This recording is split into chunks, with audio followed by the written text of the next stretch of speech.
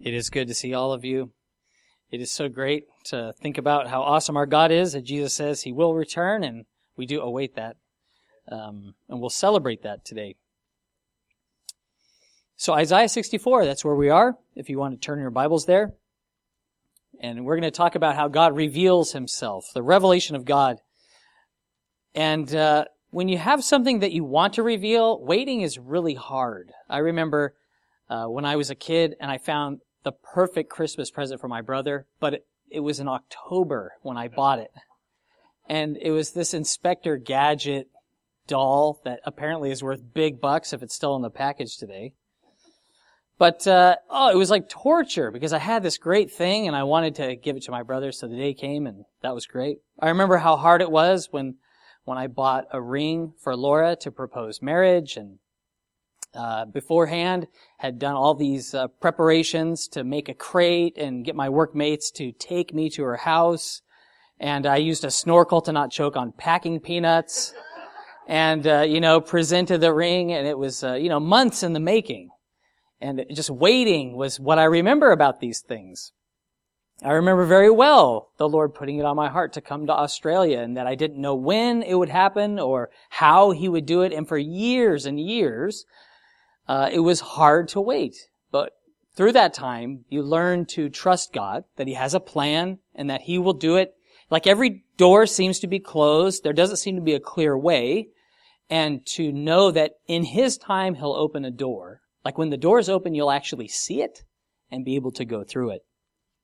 And perhaps in all those instances, I remember waiting the most is because that's where I was the longest. But in each one of those times, God proved Himself faithful, and He brought me through. And we can count on His faithfulness in the future. Because maybe your life feels like it's in a bit of a holding pattern of sorts. In the passage today, we're going to talk about God's remnant, who they wanted God to act now. They wanted God to reveal Himself now. Like, don't you know that we're in trouble, God? We want you to reveal yourself. Show your power in this situation. They knew He could do it. They wanted Him to do it. They asked Him to, but He didn't seem to be doing it. And so they began to wonder, what's going on? Can you relate to that? We can be in that holding pattern, and you've committed something to God, but it seems like it's getting a bit wearisome to wait, to keep waiting for God to act in the way that we want Him to. God could change your situation in an instant, but often He allows us to wait uncomfortably long times. And I'm learning that instead of changing our situation, God wants to use that situation to change us. That He's going to use those circumstances, that the uncomfortable ones that we want to just be over with, or to have victory, or to be finished. And He's going to say, no, I'll allow that to remain because there is more that I want to do in you through that very thing that's uncomfortable. So even if things feel fruitless, if they seem hopeless, know that God is working through those very things for your salvation. He is doing something marvelous. So let's thank Him because He is an awesome God. God, thank You for allowing us to gather. You are our Father. You are our King. And I pray, Lord, that You would unite our hearts to fear You, that You'd open our eyes to see You. You say in Your word that where 2 or 3 gather in Your name, there You are in the midst. And so, Lord, we trust Your presence is here in our midst and also among You're redeemed. And we pray, God, that You would give us eyes to see, give us ears to hear. Soften our hearts to receive Your truth today. In Jesus' name, amen.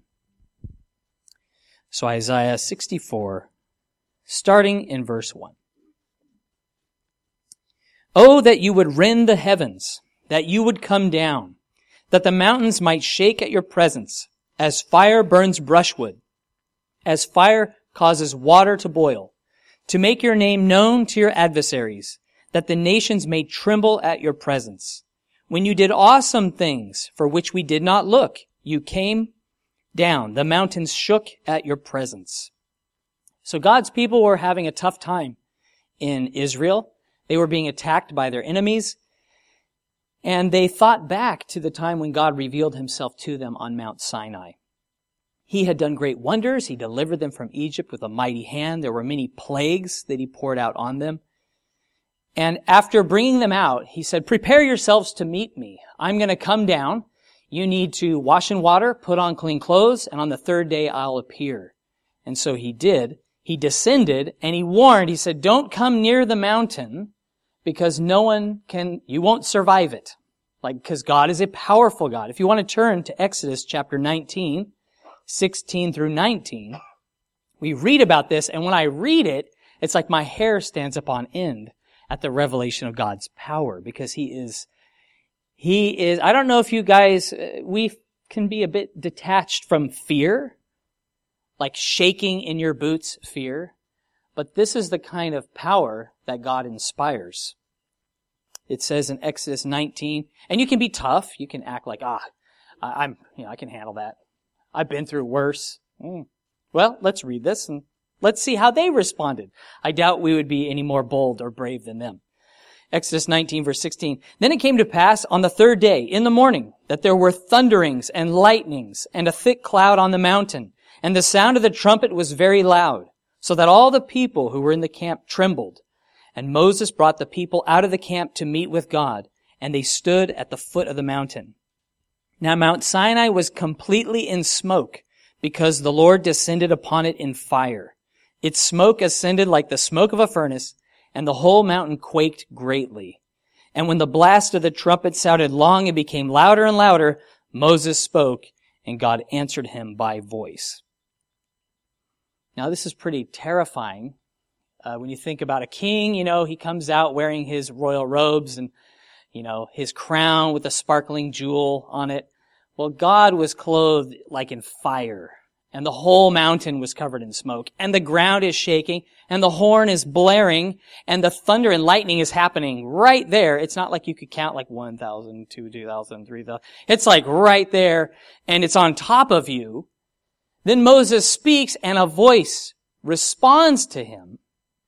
It says further on in Exodus 20, verse 18, now all the people witnessed the thunderings, the lightning flashes, the sound of the trumpet, and the mountain smoking. And when the people saw it, they trembled and stood afar off. Then they said to Moses, you speak with us and we will hear, but let not God speak with us, lest we die. So they're like, Moses, we're not coming any closer. And we don't want to talk to God. You talk to God. You talk to God and you let us know what He says, because it's going to kill us. He is so powerful. So they had a real knowledge of the power of God. And they trembled before Him. And so given the situation of the Jews in Israel and in Jerusalem at this time, the thought of God revealing Himself like that to their enemies, that was very welcome. They're like, God, show yourself like that. Just tear the heavens apart. Reveal your power that the nations would tremble. Wouldn't you get glory out of this, God?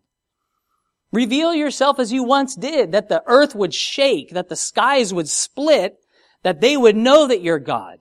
They would tremble before you. They wanted powerful intervention. They wanted revelation from God. But God was looking for something God could have done that. But He wanted His people to repent. His people to repent. They wanted the enemies to tremble. He says, I want my people to tremble. I want my people to repent. If my own people do not fear me or my holiness, why rend the heavens? I already have. I have come down. I have revealed myself to you, but you have not responded to me. We see God's fitting response to the plea of His people. In their trouble, they said, God, rend the heavens, come down. In Joel 2, verse 12 and 13, this is a fitting response. Now therefore, says the Lord, speaking to His people, turn to me with all your heart, with fasting, with weeping, and with mourning. So rend your heart, not your garments. Return to the Lord your God, for He is gracious and merciful, slow to anger and of great kindness, and He relents from doing harm. Israel wanted to see their enemies humbled by God. God wanted His people to humble themselves.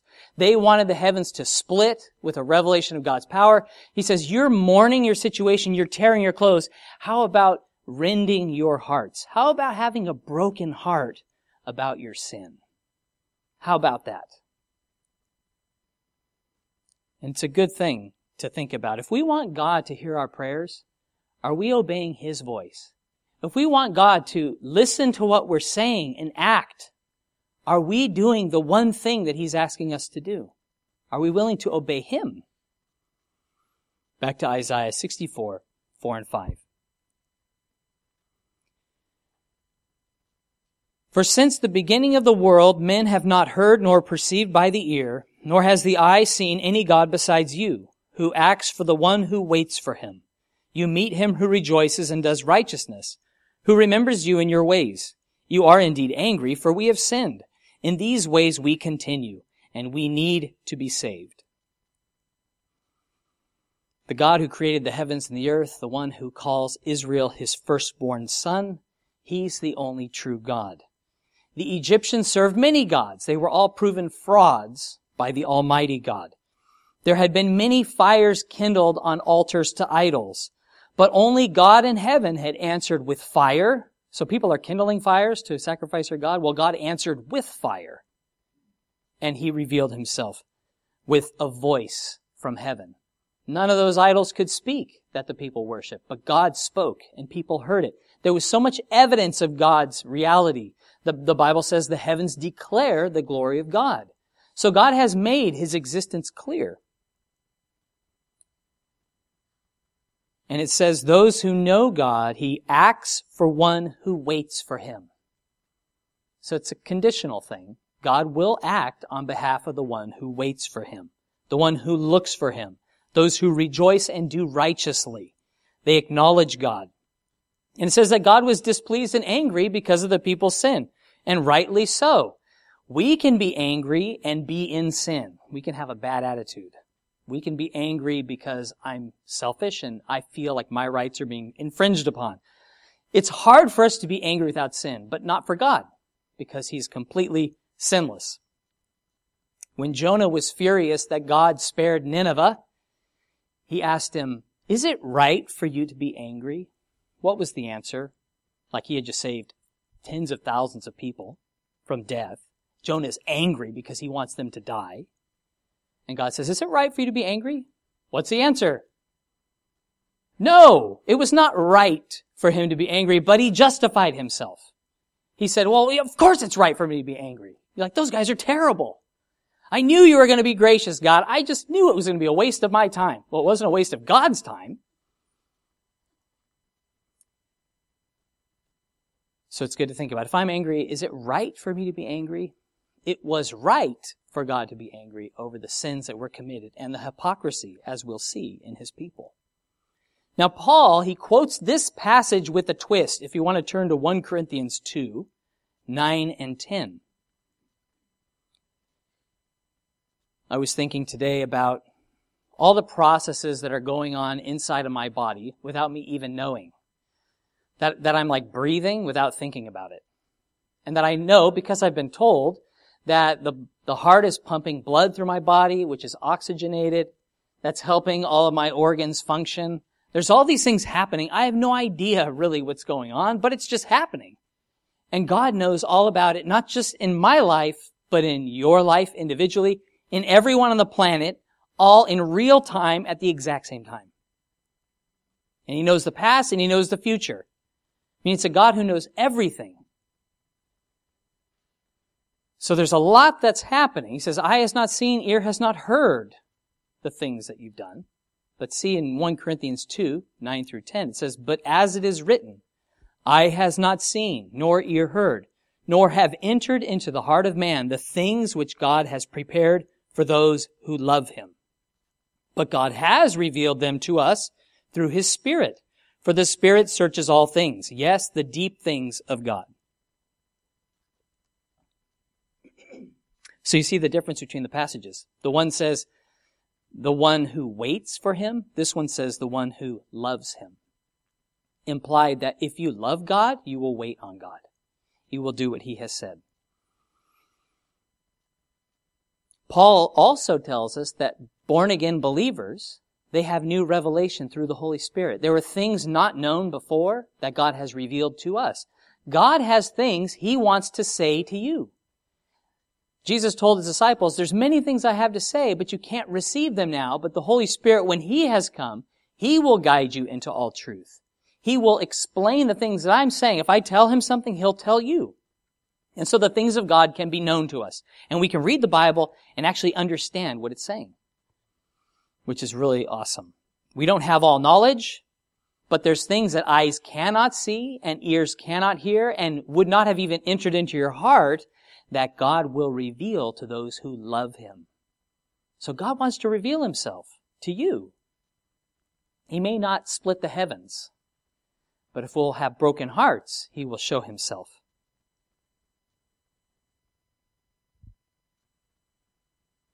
Isaiah 64, 6 and 7. But we are all like an unclean thing, and all our righteousnesses are like filthy rags. We all fade as a leaf, and our iniquities, like the wind, have taken us away.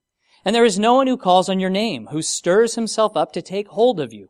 For you have hidden your face from us, and have consumed us because of our iniquities. Verse 6 is a commonly used verse to show the fallen state of all people, that at our best, to please God, it's really like a filthy rag. It's nothing of value. Now, while it's true that we have all sinned and fallen short of God's glory, we have to be careful not to wrench this verse from the context of the passage. Verse 5 suggests that it's possible to do righteously. We know that righteousness, it comes through faith. In context, Isaiah is bemoaning the fact that God's people were sinful, they needed salvation. It's clear right in our passage that people sought the Lord. And yet he says, no one has sought the Lord, and that's the use of hyperbole, which is exaggeration to make a point. We do this all the time. Hyperbole, just right there. He says, there's no one who calls on your name. There's no one who stirs up himself to take hold of you. And right at the very beginning of this chapter, what had Isaiah done? He says, God rend the heavens. He's seeking the Lord. He's calling out to the Lord. But it's kind of like when we say, no one ever listens to me. Have you ever said that? Now, the irony is, if you really believed that, why would you say it? Because no one would listen to you. But you say it because you feel like, despite you've been saying it, people have not been taking you seriously, and you would like them to start. Like, hear me now. This is how I feel. I have been saying this over and over and over, but you're never listening. So we do this. Now, the first point in this passage, there's a big difference between our righteousness and God's righteousness. Because if you notice, verse 6, it says, our righteousnesses are like filthy rags. The things we do to try to be good in themselves, they're not godly. They're not holy because we are sinful. Genuine righteousness, as in Abraham's case, it has always been and will always be given to us through faith. It's not by trying to do good things that we're righteous, but when you believe God and you obey Him, it's accounted to you as righteousness. Lot, he was deemed righteous. Were they perfect men, Abraham and Lot? No. But God imputed to them as righteousness. He's a gracious God. It would be an overreach, therefore, to say everything that you do is like a filthy rag. That's not what it's saying, because it's possible to do righteously. It's possible to do through God the things that fully please Him. But if we look to the efforts of our flesh to please God, well, then that is like a filthy rag. That's something that can't clean. It's like if you're out in the shed and there's an oil-soaked cloth, you would not try to use it to clean a mirror. That would be a total waste of time. You wouldn't want to wash your face with that black, dirty, grimy cloth. Could not cleanse you. By God's grace, we're born again. We're made new creations. If we're in the flesh, we cannot please God. It says that in Romans chapter 8. But if we're in the Spirit, then we can please God. We can do things that are pleasing to Him.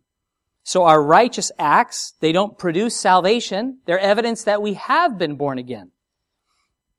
There's nothing about our flesh that is good. However, we can live soberly, righteously, and godly in this present age. We read that in Titus 2:12. There was a great quote in Got Questions, it says, on our own, our righteousness is simply self-righteousness, and vain, hypocritical religion produces nothing more than filthy rags. And that's what had happened in Israel at this time. God's people had tried to justify themselves. They resembled those dry, fading leaves that were easily blown away. It says, God, we're getting blown away here. We're dry. We're without strength. We're at the mercy of the wind that blows by. We need you. And they said, there's no one who calls in your name who stirs himself up to take hold of you. And it's a good question. What does it take for us to be stirred up to take hold of God? Not just to have a little bit of God, not just salvation for today, not just help, but actually to lay hold of God and to give Him our life completely without reservation. Sometimes sin and the consequences of it, trials, pains, trouble, those are keys that turn us to the Lord. They're often used by God to cause us, to stir us up, to break us out of our slumber, to seek Him. But in the case here in Israel, instead of repenting of their sin and obeying, they redoubled their efforts to pray, to fast, to sacrifice. But God would not accept this bargain. They were trying to bargain with God, but He would not receive it. Isaiah 64, verse 8. But now, O Lord, you are our Father. We are the clay, and you our potter, and all we are the work of your hand. Do not be furious, O Lord, nor remember iniquity forever. Indeed, please look, we all are your people. Your holy cities are a wilderness. Zion is a wilderness. Jerusalem a desolation. Our holy and beautiful temple, where our fathers praised you, is burned up with fire. All of our pleasant things are laid waste. Will you restrain yourself because of these things, O Lord? Will you hold your peace and afflict us very severely? The prophet acknowledged, he says, God, we're your people. We're your children. We identify with you. You are our king. Just like a potter has a lump of clay and he makes it into a vessel that he wanted to, we're that in your hand. You've made us. Here we are. Like your fingerprints are all over us. You're the one who brought us up out of Egypt. You're the one who's established on this holy mountain. Why would you consent to our destruction? If you made us, why would you let us be destroyed? So these are the questions that they're thinking. What the people didn't understand, and the point that we can learn, is that what appears to be our destruction, the things that feel like it's tearing us apart and there's no hope for us, they can be used by God to work for our deliverance and restoration. God was purifying His people. He was disciplining them. He was not intending to destroy them. It felt like they were being destroyed. It looked like they were being destroyed, but God would restore them. He would not remember their iniquity forever. He would not spare the rod that was going to drive idolatry from them. They lamented over the fall of the temple more than the fact God's presence had left the temple. They valued their pleasant things more than the giver of the gifts, the one who had given them to them, God. God showed great restraint. He had weighted His discipline perfectly. And when we see how rough it was for them, we see how bad the sin was in God's eyes. Last week in the discipleship course, we listened to 10 Shekels and a Shirt by Paris Whitehead, and in that message there's some really confronting truths. And he talks about how man deserves hell. And we don't hear that very often, like, man deserves to go to hell. Wait a second. Why should I go to hell? Like, I haven't been that bad. And he says, we have sinned against the light of our conscience. We have disobeyed the light of the law written upon our hearts. We have disregarded the testimony of nature. The truth that you know you don't even practice. He says, for all these reasons and more, we deserve hell. We deserve to go to outer darkness forever, where the fire is not quenched and the worm does not die. That is what we deserve. And if we think that going to hell for a single sin on earth is extreme, then we don't understand the nature of sin and how bad it is, how destructive and deadly There's a sense of justice within all of us where we hear about like a case where there's a murder and the guy gets, the culprit gets 6 months prison time. And we think, that does not seem right. That you would take a life, it was proven, that you would only go to prison for 6 months? Like something in us just goes, that's not right. Now there may be that occasion where we hear about a sentence and go, 80 years in prison. I mean, who can even do that? That seems a bit extreme, right? So we have our own ideas about what's just or not. But God's justice is true. And that's what we deserve for our sin. The Jews tried to justify themselves by the law instead of being convicted by it. They used the law to prove how good they were rather than the fact they had broken it. Paris said in his sermon, it's trying to convince a good man that he has trouble, he basically says, my notes are a little messed up in this portion, but he's saying the gospel is not trying to convince a good man that he's in trouble with a bad God, but a bad man that he's in trouble with a good God. And so we are under his wrath. We deserve punishment for our sin. So let's be broken for our sin because of a good God who will get to the good part, that he actually made a way for us to be forgiven forever and to have life. Isaiah 65:1. I was sought by those who did not ask for me. I was found by those who did not seek me. I said, here I am, to a nation that was not called by my name. I have stretched out my hands all day long to a rebellious people who walk in a way that is not good, according to their own thoughts. A people who provoke me to anger continually to my face, who sacrifice in gardens and burn incense on altars of brick, who sit among the graves and spend the night in the tombs, who eat swine's flesh and the broth of abominable things is in their vessels, who say, keep to yourself, do not come near me, for I am holier than you. These are smoke in my nostrils, a fire that burns all the day. God said, I was found by people who weren't looking for me. They didn't ask for me. They weren't seeking me. And he's talking about the Jews, the nation of Israel. He revealed himself to them.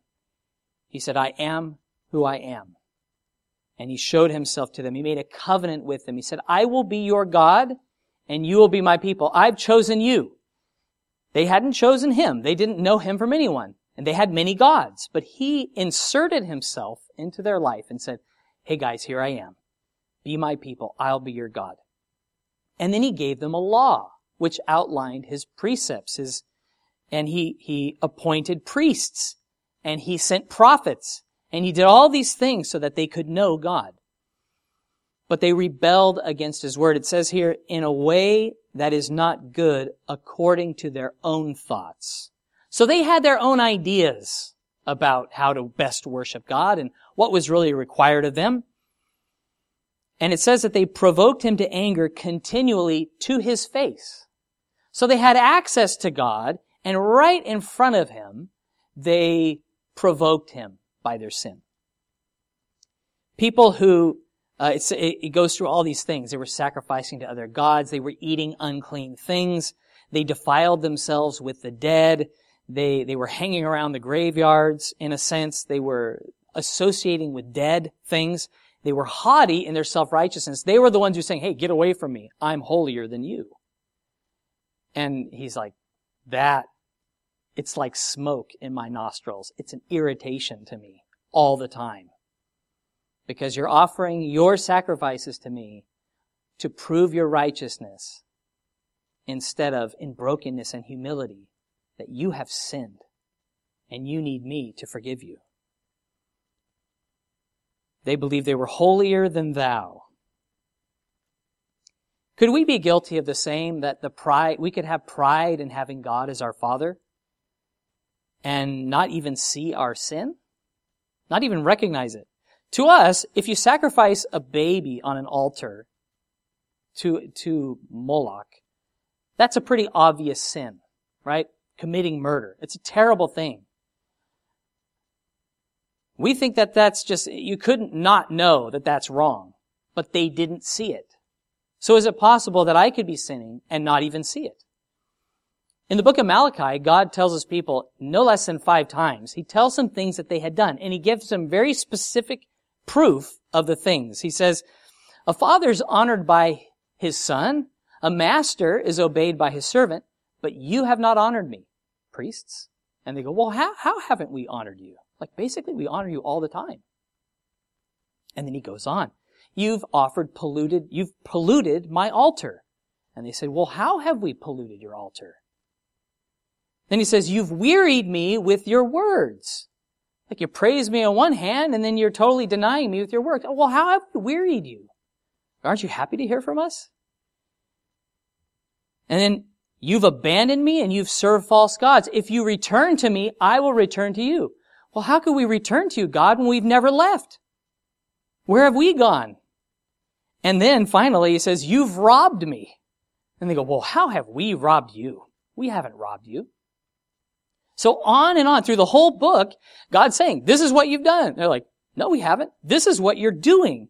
How? When? Like they're just playing dumb. I don't know about you, but that's really irritating. When you know someone knows something and they're just playing dumb. And that's how it feels when you're reading through. He's like, well, you've done this, you've done this, you've done this. This is what you like to do. You keep doing it. Oh, really? Well, I don't remember that. Do you remember that? I don't know what he's talking about. And then it's like, okay, guys, after decades, after centuries of this, the ledger is getting long and judgment will come. Judgment's coming, is what he was telling his people. They were guilty in every case. What kindled God's anger was their hypocrisy and their claims of righteousness when they weren't righteous at all. That's what he's hitting on here. That's why he's saying it's like smoke. Whenever those sacrifices come up to me, it's not a good aroma. It's a bad one because of your hearts. Your hearts are wicked and you won't admit it. You won't just confess your sin to me. You won't leave your sin. But you keep thinking that you're great and that you're actually holy and good. That's the problem. Now, during a court trial in the U.S., a witness can plead the fifth. And I know you guys have seen probably TV shows and movies when that happens. But I learned that there are quite a few differences between Australian law and American law. But having grown up in America, that's something that you would do. You would plead the fifth, which is the Fifth Amendment of the Constitution, that if you're called as a witness, you don't have to say anything as a witness that could incriminate you or make you appear guilty. There would be your own chance to be on trial. But as a witness, you're not on trial, right? If you're the defendant, however, well, then you have to answer. You cannot plead the fifth if you're on trial. But if you're a witness, you don't have to incriminate yourself. And there are rules in Australia, too, about incriminating yourself. Now, so the nation is on trial, right? They're the defendant. And they could plead guilty. There's no contest plea, but that's a plea you could do in the U.S. But the reason why you would plead guilty is to take the plea bargain, right? And what happens is you get a lighter sentence. But if you choose to say, I am innocent of all charges, not guilty, not guilty, not guilty, and you're later found to be guilty, the judge has every right to throw the book at you because you have not admitted your guilt when you should have, right? So we get that. And Israel is like, not guilty. You guys have been eating defiled things. Not guilty. You've had the wrong heart. Not guilty. Time and time again, they were not admitting that they were guilty. And God gives people a plea bargain opportunity. Everybody. Even though we've all sinned. And some of us think that because we're Christians, God's going to go easy on us. That really, He is going to give us preferential treatment. Because, hey, Jesus has forgiven our sins.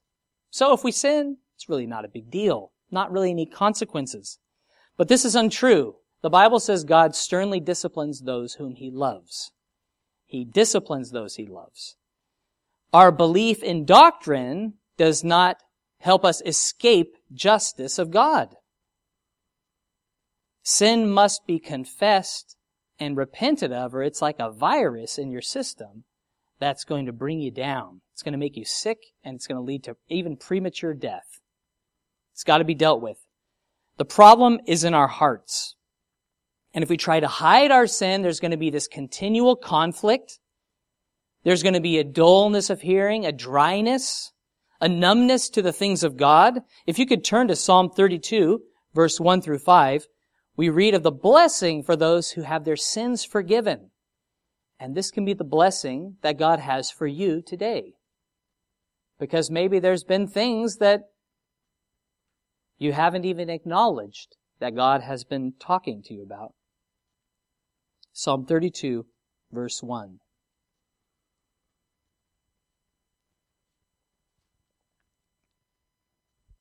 It says, "Blessed is he whose transgression is forgiven, whose sin is covered. Blessed is the man to whom the Lord does not impute iniquity, in whose spirit there is no deceit. When I kept silent, my bones grew old through my groaning all the day long. For day and night your hand was heavy upon me. My vitality was turned into the drought of summer, Selah. I acknowledged my sin to you, and my iniquity I have not hidden. I said, I will confess my transgressions to the Lord, and you forgave the iniquity of my sin." If God reveals sin to you, don't stay silent about it. Don't try to ignore it. Acknowledge it before God. Confess your sin. Speak up. If you want God to reveal himself to you, he will. We can have a clean heart and a new start because God forgives those who repent. Back to Isaiah 65, verse 6.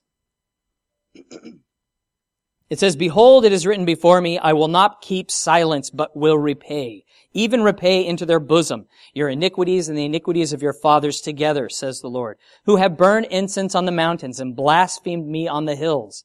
Therefore I will measure their former work into their bosom." God gives space for repentance. He took action, however, with the Syrian conflict and captivity in Babylon. God was going to measure out discipline appropriate to the sins that they had committed. And the wages of sin, what is it? Death. The wages of sin is death. And he's like, I'm going to pay into your bosom the sins, the payment for the sins that you have earned. Now, when I was a kid, I used to love like sport jackets or the kind of suit coats because of the hidden pockets inside. I'm like, that would be the first thing I would look for. Like, oh man, check out this one has the secret pockets. Just because you couldn't see them on the outside. I don't know why I thought that was so cool, but I thought it was great. Like, this is where I would stash my money, or this is where I'd put my wallet. And of course, I don't put my wallet in those places now. But to this day, one of the safest places to carry something is near your heart. When in front of you, when you're walking through the Russian markets in Phnom Penh, you make your backpack and you put it on the front as a front pack because you don't know what's going on behind you, where people could be opening a zipper. It's very crowded and tight, so you want to protect things right here.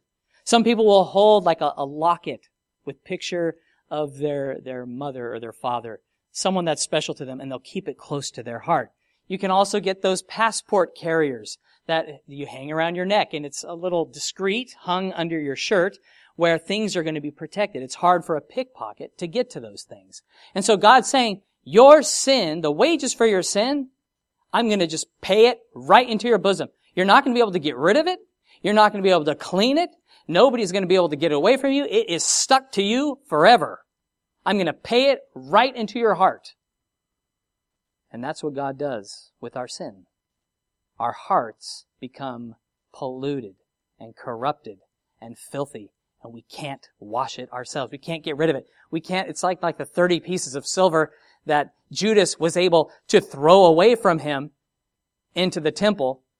The guilt of it he still carried. That's why he went and hung himself. So when God says, I'm going to pay it into your bosom, you cannot escape this guilt. It's stuck on you. And praise the Lord, He's made a way for that guilt to be removed through Jesus Christ. And when I've done this sermon, don't think for a second that it hasn't skewered me as I'm reading the Word. And I'm thinking, man, God, how many times have I known there was sin in my life, but I wouldn't even admit it to you? And when I knew it, I didn't even want to change. And then when I finally acknowledged it, I wasn't able to change. I wasn't able to stop sinning. I wasn't even able to stop wanting to sin. Like, I'm so incapable of living in a way that pleases you. How hopeless I am to recognize my own sin that looks so bad on other people. But I have sinned. And so, man, how good is God that He would open our eyes to see it. That He would reveal Himself, and the words that Paul spoke in Romans 7:24 and 25. He just comes back where he says, "O wretched man that I am, who will deliver me from this body of death? I thank God through Jesus Christ our Lord. So then with this mind, I myself serve the law of God, but with the flesh, the law of sin." So God gives us a new mind. He gives us a new heart when we're born again. When we acknowledge our sin and we repent, we say, God, change me. I can't change myself. I am hopeless. I am helpless. I am doomed. I deserve hell. When we come to that place of laying ourselves at the foot of the cross and just saying, Jesus Christ, wash me, make me new, He will. He does it by His grace. And how good God is that He's so patient with us. Because He could have wiped us from the earth a long time ago. But He is patient. He is long-suffering. And there's a cool thing I thought about. When you're paying somebody, we talk about wages. If you're paying someone by the day, you want to have them start work early, right? When I used to do concrete, I had a couple of concrete jobs that I organized, and a concrete finisher in the States, you just pay them for the day because they can't go to another job. It's like $325 a day. So it's probably $450 a day by now on a weekend. But the thing is, you want that mud, you want to schedule it so it's arriving early. You want those guys starting work early because you need to get the work done. Time is of the essence. And if I'm paying a flat rate for a laborer, I don't want him showing up at noon. I want him starting at 6. I want him starting early, whenever it's possible. Now, in the parable of the vineyard that Jesus told, the owner of the vineyard, he goes out at dawn to find workers. And he goes out again at 9 a.m., at noon, at 3 p.m., and at 5 p.m., which is just 1 hour before quit time. And he's going to pay them all exactly the same. And I'm like, what a generous guy. That he would even bother to go out at 5 p.m. when there's only 1 hour left in the day, and he knows himself, I'm going to pay you what's right, and he's going to pay him for a whole day. It's remarkable. It just shows God's character. He's generous to anybody. If He says, hey, come with me. Come and work in my vineyard. And if you say, yeah, I'll do that. You can be in the twilight of your life. You could be middle-aged. You can be young. It doesn't matter. God wants to use you. And He wants you to be part of His family today. He wants to see your life be fruitful for His glory. The Jews asked Jesus, well, how can we do the work of God? And in John 6:29 it says, Jesus answered and said to them, this is the work of God, that you believe in Him whom He has sent. So if you want to do something for God, you need to repent and believe that Jesus is the Son of God, and then live in the way where He is your master. He is your Lord. What He says is what you choose to do. God is patient. You may say, well, it's 9 a.m. Why not wait until noon? I'll get the same pay. Why don't I wait till 5 p.m. to go out for the job? I'd rather just work an hour and get paid for the whole day. Well, don't assume that you have tomorrow. Don't assume you even have this afternoon, because every moment you have on this planet is a gift of God, and your time is in His hands. Now, as we move into a time of communion, there's a couple of things that I wanted to talk about. The kids have been going through the names of God. And one of the names that we see in Scripture is Jehovah Nakah, which is the God who strikes. And that's probably not one that you put on a pillowcase. You're not going to put that on the wall, like when you walk in, you're like, oh, the God who strikes. What kind of God is that? Like, that sounds a little rough. But if you want to turn in your Bibles to Ezekiel 7, 8, and 9, on the theme of God paying into our bosom according to our sin, and the fact that He took our sin upon Himself, it fits in beautifully with that theme.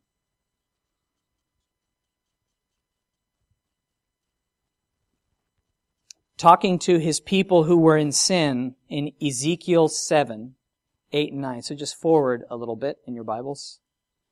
It says, "Now upon you I will soon pour out my fury and spend my anger upon you. I will judge you according to your ways, and I will repay you for all your abominations. My eye will not spare, nor will I have pity. I will repay you according to your ways, and your abominations will be in your midst. Then you will know that I am the Lord who strikes." So He's like, you guys are feeling at ease and comfortable in your sin, but a day is coming when I'm going to strike. And you'll know it's me, because your abomination will be in your midst. It's going to be evident that I'm the one who's punishing you. I'm the one who's striking you. Now, if you turn now back to Isaiah 53, verse 4 and 5, a passage that's speaking of the Messiah God would send. God has sent Jesus to be the Savior of the world. None of us could redeem ourselves. None of us can forgive ourselves. We are sinners who need a Savior. We need to be washed. That sin that's been paid into our bosom has corrupted us. There's no salvation for us in ourselves. Isaiah 53, verse 4 and 5, speaking of the Messiah, our Savior, Jesus Christ, it says, "Surely He has borne our griefs and carried our sorrows. Yet we esteemed Him stricken, smitten by God, and afflicted. But He was wounded for our transgressions. He was bruised for our iniquities. The chastisement for our peace was upon Him, and by His stripes we are healed." That word there, smitten by God, the same word. The God who strikes. He took the hits that you deserved. He took the punishment that I deserved. The punishment that deserved to be paid into me, He has washed away when we repent and trust in Him. And Jesus was struck, and you see that crucifixion scene and the brutality of it and the punishment Jesus endured and His separation from God and how people scorned Him and mocked Him, and He took it all, and there was forgiveness on His lips. Well, that's the forgiveness He offers you today. Whether you don't know Jesus, whether you're a new Christian, or whether you've been a Christian for a long time, there's forgiveness for you. There's a new life for you. There's a new heart for you. God, He's the one who strikes, but He's also the one who has absorbed the punishment and washed you clean by His grace. So we would say, "Oh Lord, that you would rend the heavens and come down, that you would come and change the situation, that you reveal yourself to my enemy." God is saying, how about rending your heart before me? Be broken. Admit your own sin, and I will reveal myself to you. I will show you my power. I will redeem and I will restore. Let's thank Him. God, thank You for what You've done. Thank You that You are a great God, so powerful, so mighty, just beyond comprehension. And yet You revealed Yourself to us. And You've revealed Your love to us through the sacrifice of our Lord Jesus. Thank You for His death, His resurrection, and for the many promises we have in Your Word. Lord, I pray that You would wash us of all sin, that we would acknowledge our sin. We wouldn't keep silent anymore, but we would acknowledge our sin before You, repent, and be saved, be washed in the blood of Jesus. Thank You again, Lord, for the work that You do, for the way You speak to us. And we ask Your blessing upon this time as we remember the sacrifice of Jesus. And it's in Jesus' name we pray. Amen.